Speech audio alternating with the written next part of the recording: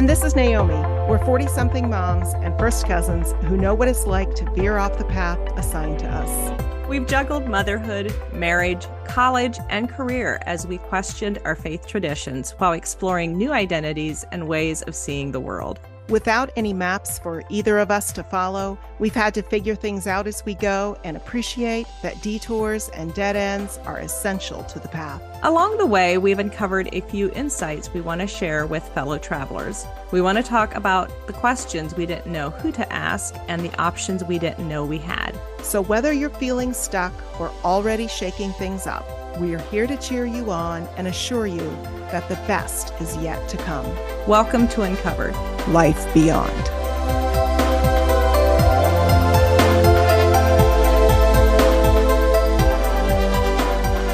Hello, everyone. Welcome to Uncovered Life Beyond. This is Naomi. And this is Rebecca. And we're here today to talk about the complicated feelings that can come up around Mother's Day, Father's Day, really any holiday that involves family, especially for those of us who are breaking cycles or maybe breaking with tradition or with how things were expected to go in our families of origin. And it can be really difficult at these times to navigate those holidays, not to mention our own feelings and memories, and really look at the family relationships as they are and as we wish they would have been.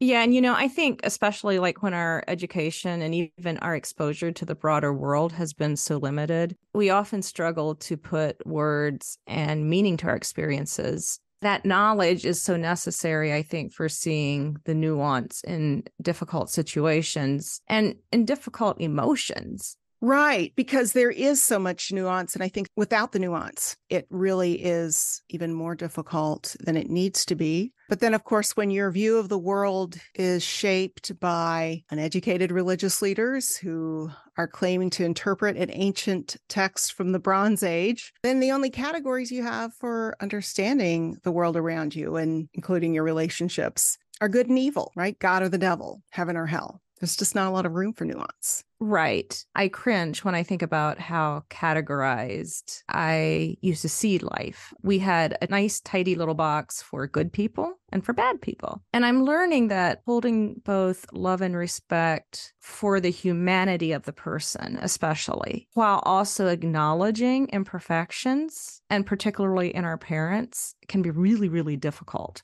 Culturally, we frame those conversations about parents and adult children as either or. Either you're a respectful and grateful child, or you're rebellious, you're angry, and we're not given much space to hold both of those because both of those often are true. It saddens me how quickly when people do try and navigate both of those emotions, they're invalidated, their experiences are invalidated, and so quickly labeled as bitter and ungrateful.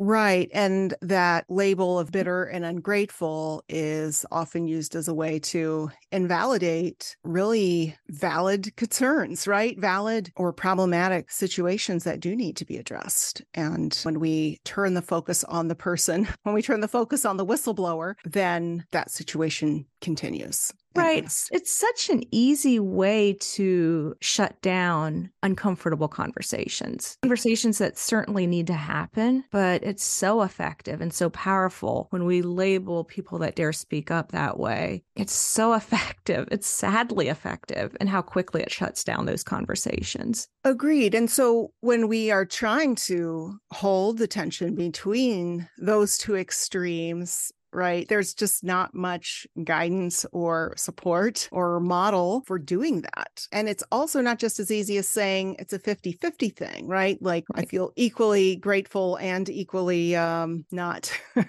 Right. Because what if I'm 85% angry and only 15% grateful? What do we do with that? Right. The other thing that I am learning is that this connect, being 85% angry and 15% grateful, or 85% grateful and 15% angry, whatever it is. That disconnect doesn't mean you're doing it wrong. It simply means you're in that middle part of the difficult and painful process of learning how to hold both. That messy middle is so important. And if you find yourself almost feeling like I am both, but I don't know what to do with it. No, I'm more on one side than the other side. Maybe I'm doing something wrong. I'm just here to tell you you're not. That is part of the process. And learning how to hold both of them is part of that process. We desperately need to give more grace to both ourselves and others. So like we're taught not to air our dirty laundry and to pretend like all is forgiven and forgotten. We are expected to act and give the impression that we've certainly allowed Jesus to heal our pain. To speak up is in fact this direct indication that obviously we've not received God's healing. And what if dirty laundry is simply life? Life that needs to be valued, life that was difficult, life that needs to be processed and talked about. And it's life that happened. We've experienced it. But the other thing I'm learning is our kids are going to experience it to some degree too. It might look different from ours, but they're going to experience life. They're going to have dirty laundry. And I want to create a space for my kids to be able to process that too, even the dirty laundry I've given them.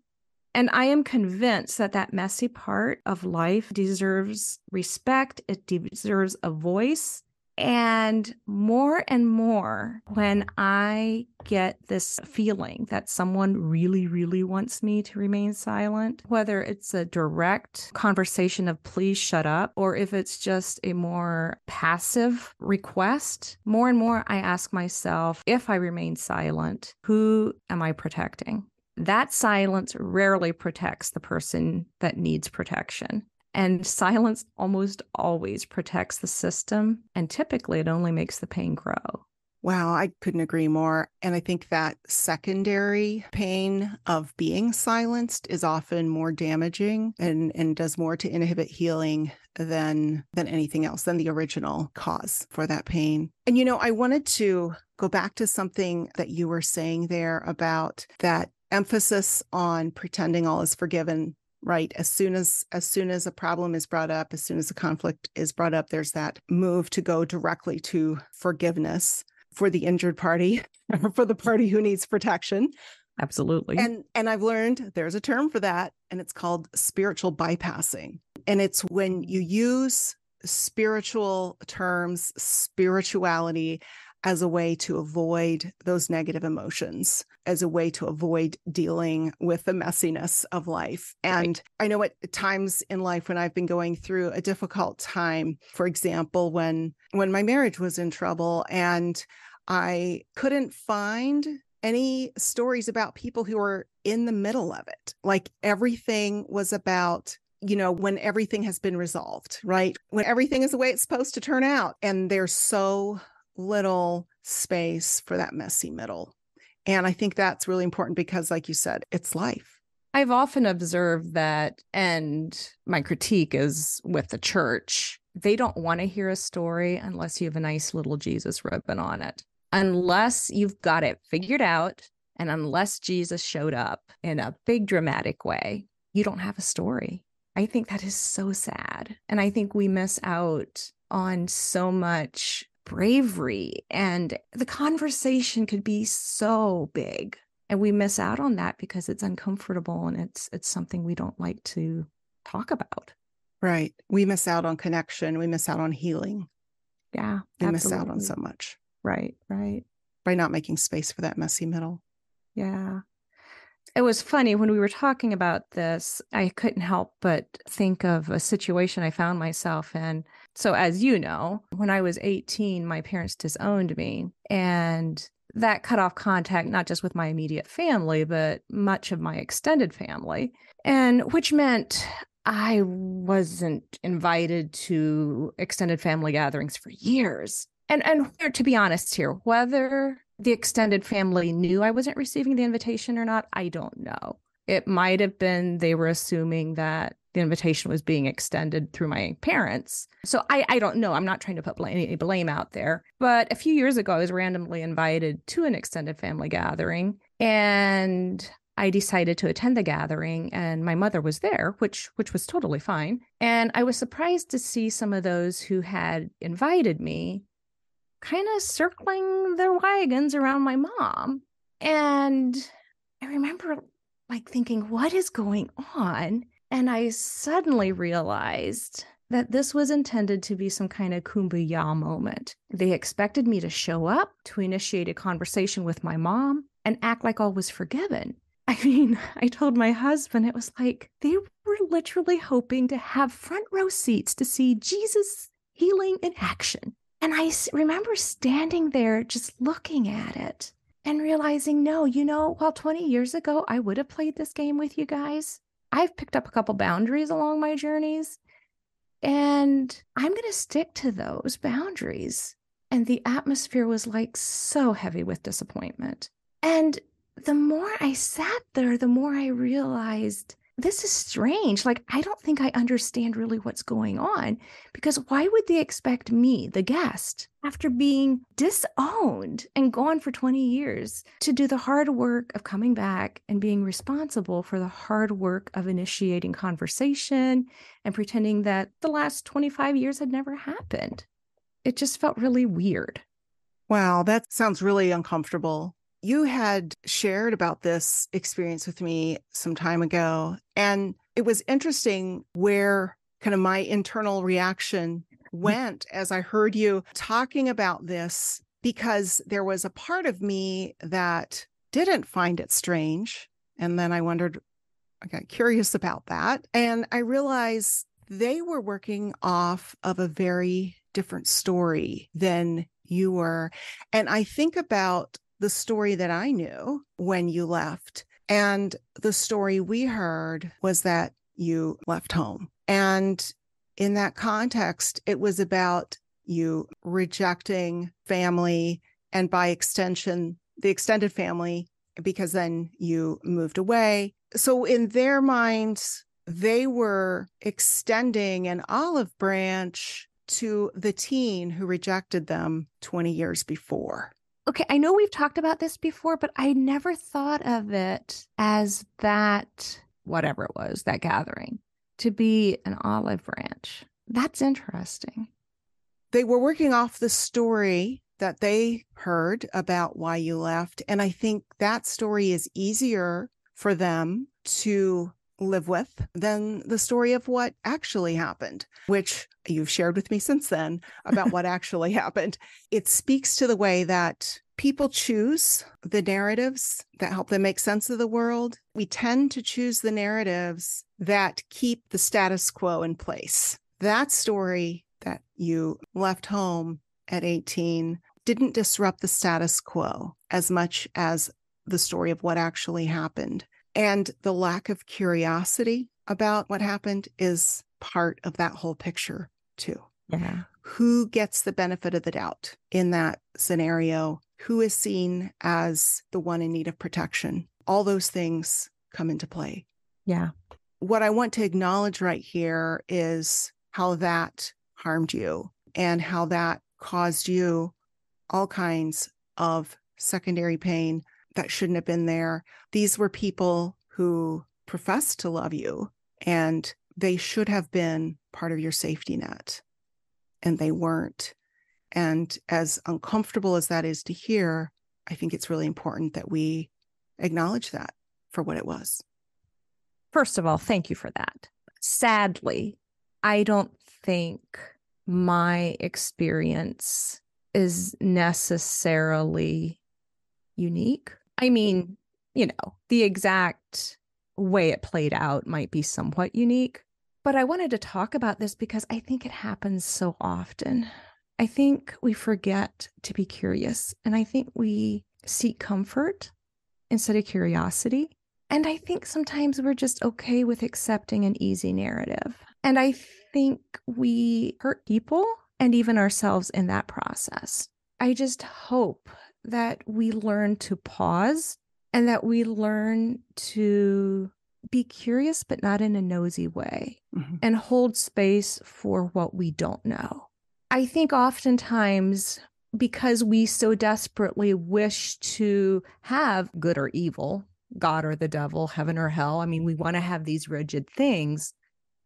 There is no space in this situation except for either my parents to be evil and me to be good, or me to be evil and my parents to be good.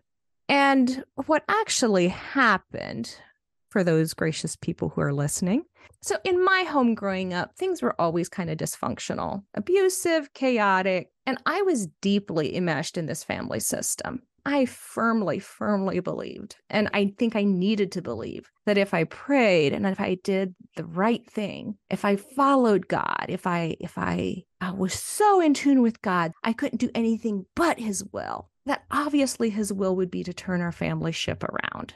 And one day I, for many reasons, decided it was time to speak up about some things that were happening.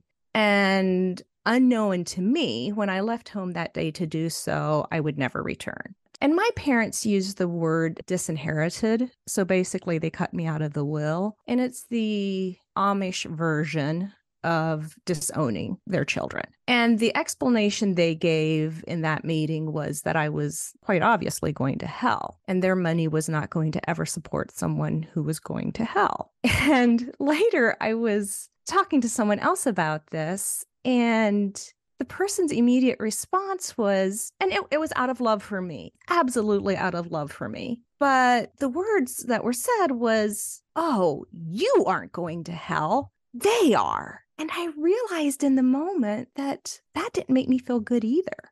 I realized that I didn't need the validation of them experiencing hell to feel better. I mean, eternal torment for them didn't ease my pain. And instead, I started thinking about this notion that we often create hell here on earth. We often live hell here on earth. And is that maybe what we're doing to people? This took time. This actually took me years to process. But I slowly understood that as wrong as their actions were, without even trying to justify any of what happened, I also had this weird sense of compassion for them. Compassion for all their own unaddressed and probably actually silenced issues. I'm sure they had been silenced. Issues of family, or what felt like family and church betrayal, issues of poverty, mental health, and not experiencing the Lord's blessings as they were promised or expected to receive by following all these extreme rules that they had held to. And I realized that the solution for them was to double down on what they knew. There was more God, more prayer, and now more distancing from an evil teen who dared to differentiate from them and their views, and who dared blow the whistle. And there was a part of me that was struggling to hold this sense of anger. And I mean, I was afraid. I wasn't equipped to handle life. I mean, literally, I left with $100 to my name. I was not equipped for life outside of my home and my community. But in all the fear and all the anger, I remember feeling this sense of compassion, but I didn't know what to do with it. Somehow, we need to learn to look at people with both of that and give people space when harm happens to them. The answer isn't immediate forgiveness. The answer isn't, that happened 2 years ago, that happened 5 years ago, that happened 20 years ago. Shut up.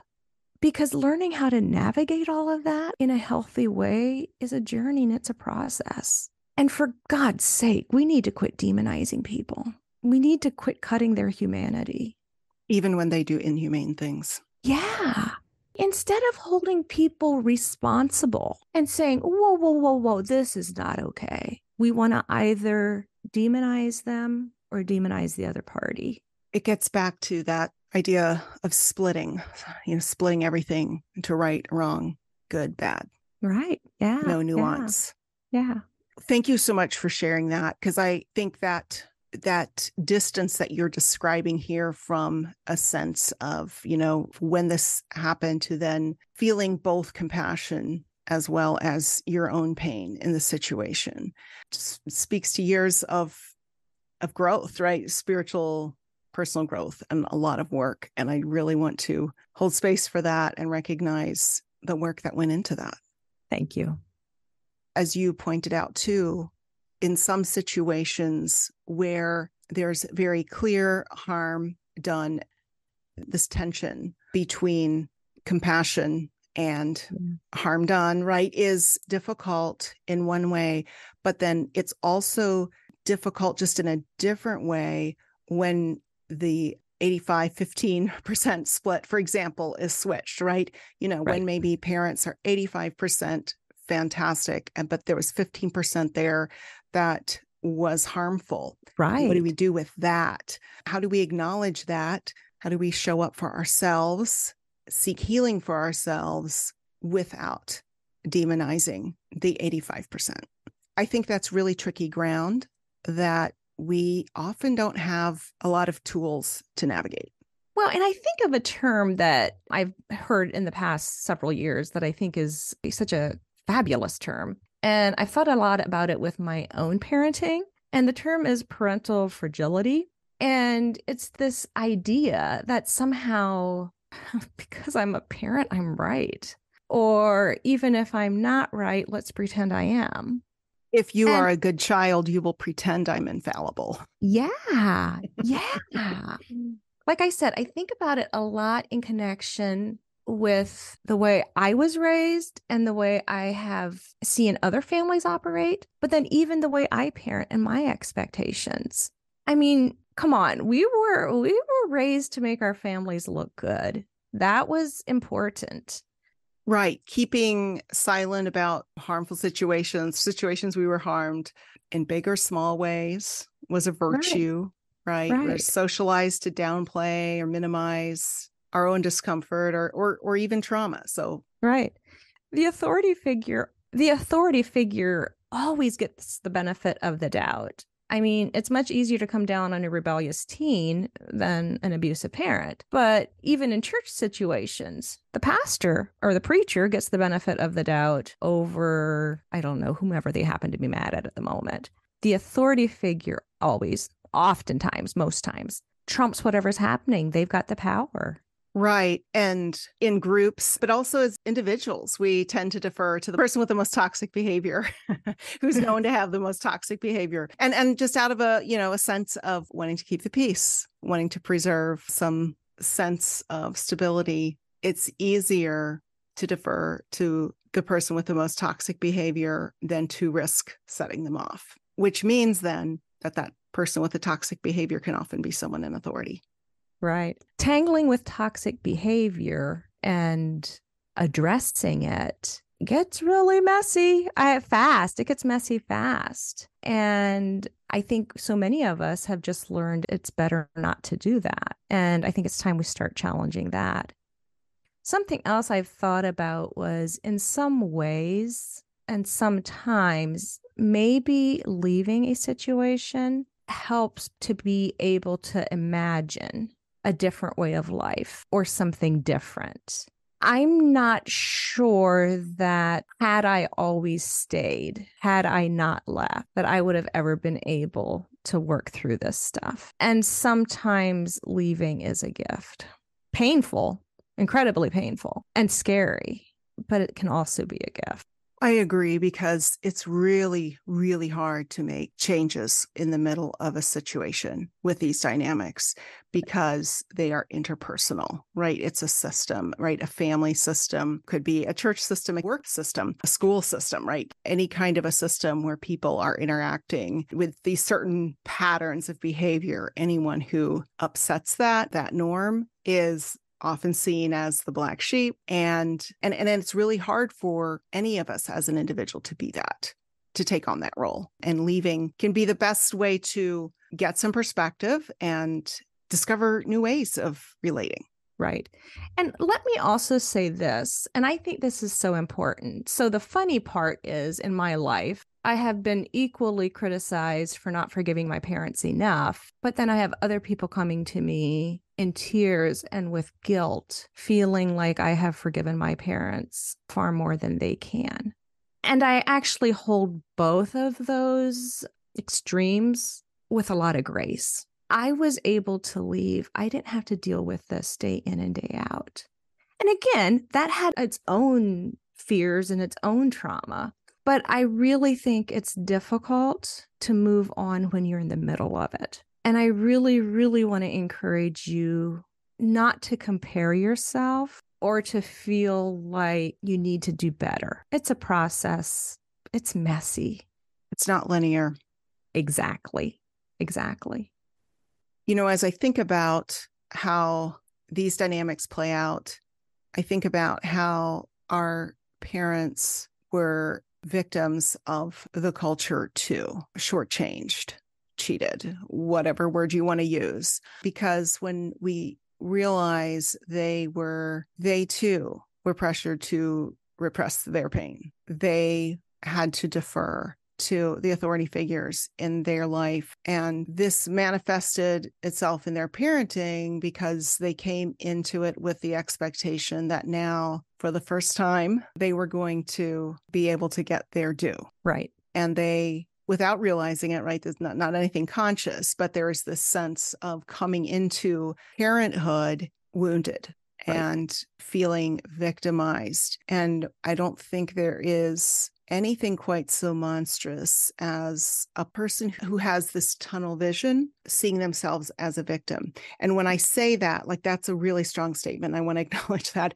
But what I mean is that when we only see our victimhood and we don't see our own agency, then it justifies doing anything to anyone else because everyone else is seen as a threat. And we treat everyone, including our own children, as threats to our survival. And it's a doorway to toxic dynamics. Right. And I think another way our parents became victims was the whole promise they were given for parenting this way.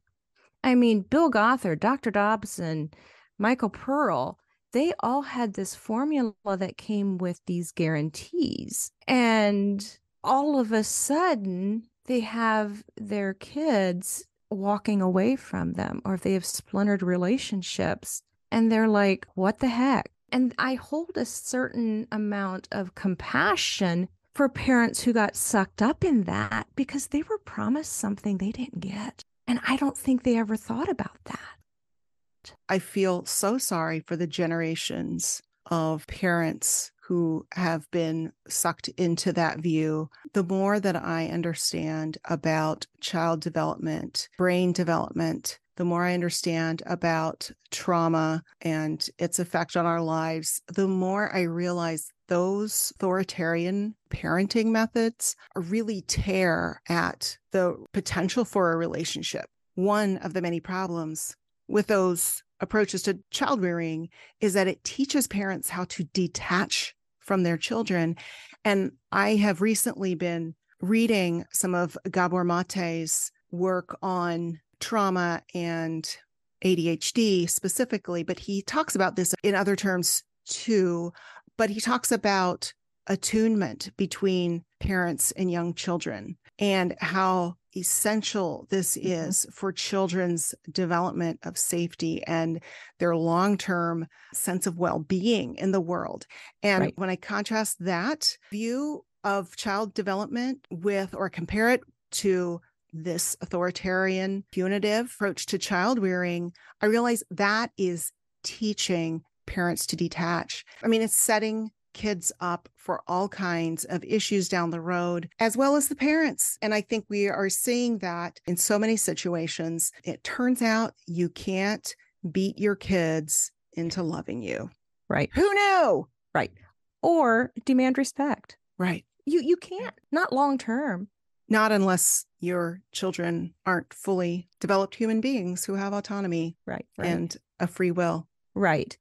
Something in one of my classes a few years ago, something she talked about so much was the language we know, even the language we speak affects the way we view the world. And the words we use and the words that we are taught or not taught is incredibly important. When we aren't given a language for what's happening to us, it can take us years to figure out and to make sense and understand the ways it has influenced us. And I think the more isolated the community is, the less education that's available, the more I see all these damaging effects. I think that's another reason that this idea of instant forgiveness is so important, because many times we haven't had the language to make sense of it. Oftentimes we were raised to detach. And I just think we need to give both ourselves and others, and even those who have harmed us, grace.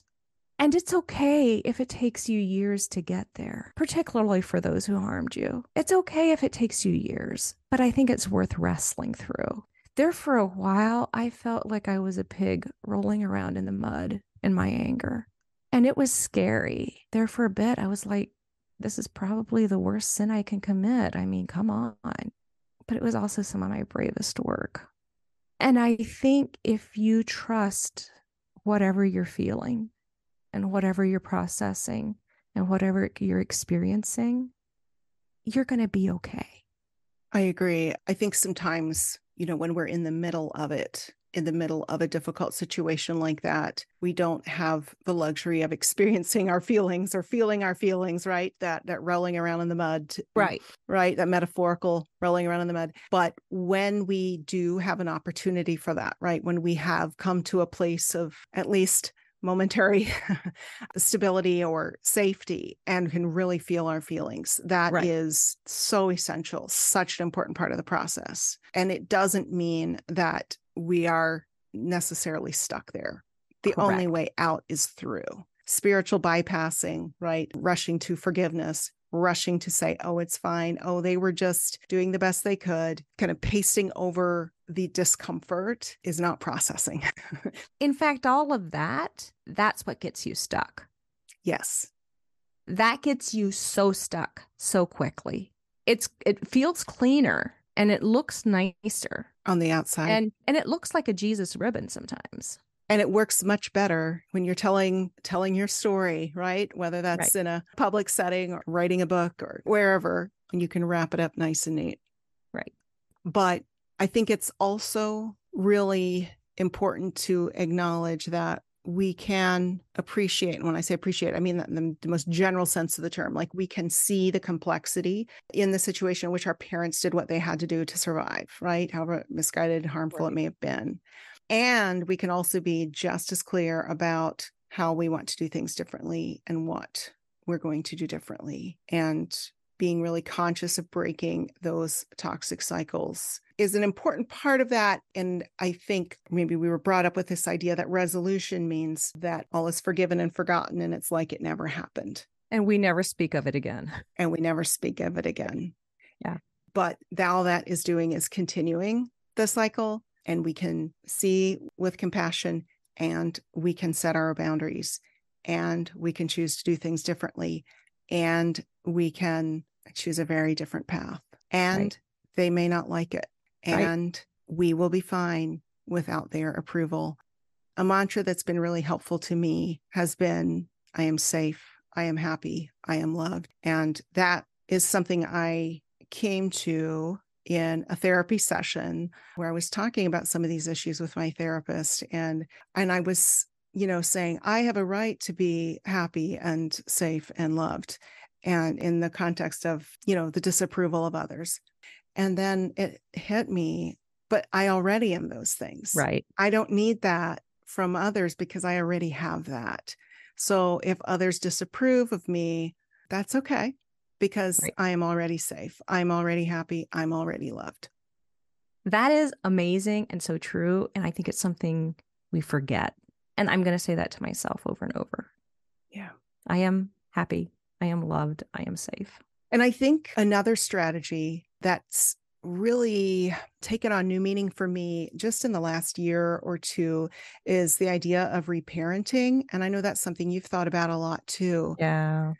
And I don't know about you, but I think sometimes we talk about the inner child as kind of a joke, kind of pop psychology kind of a joke, but I don't think it's a joke. I don't think either. And I think reparenting is a really valuable tool in this. And maybe we can talk about that next time. I would love to. I think learning how to reparent yourself is one of the best gifts I've given myself. Absolutely. All right. We'll see you next time. See you next time, guys.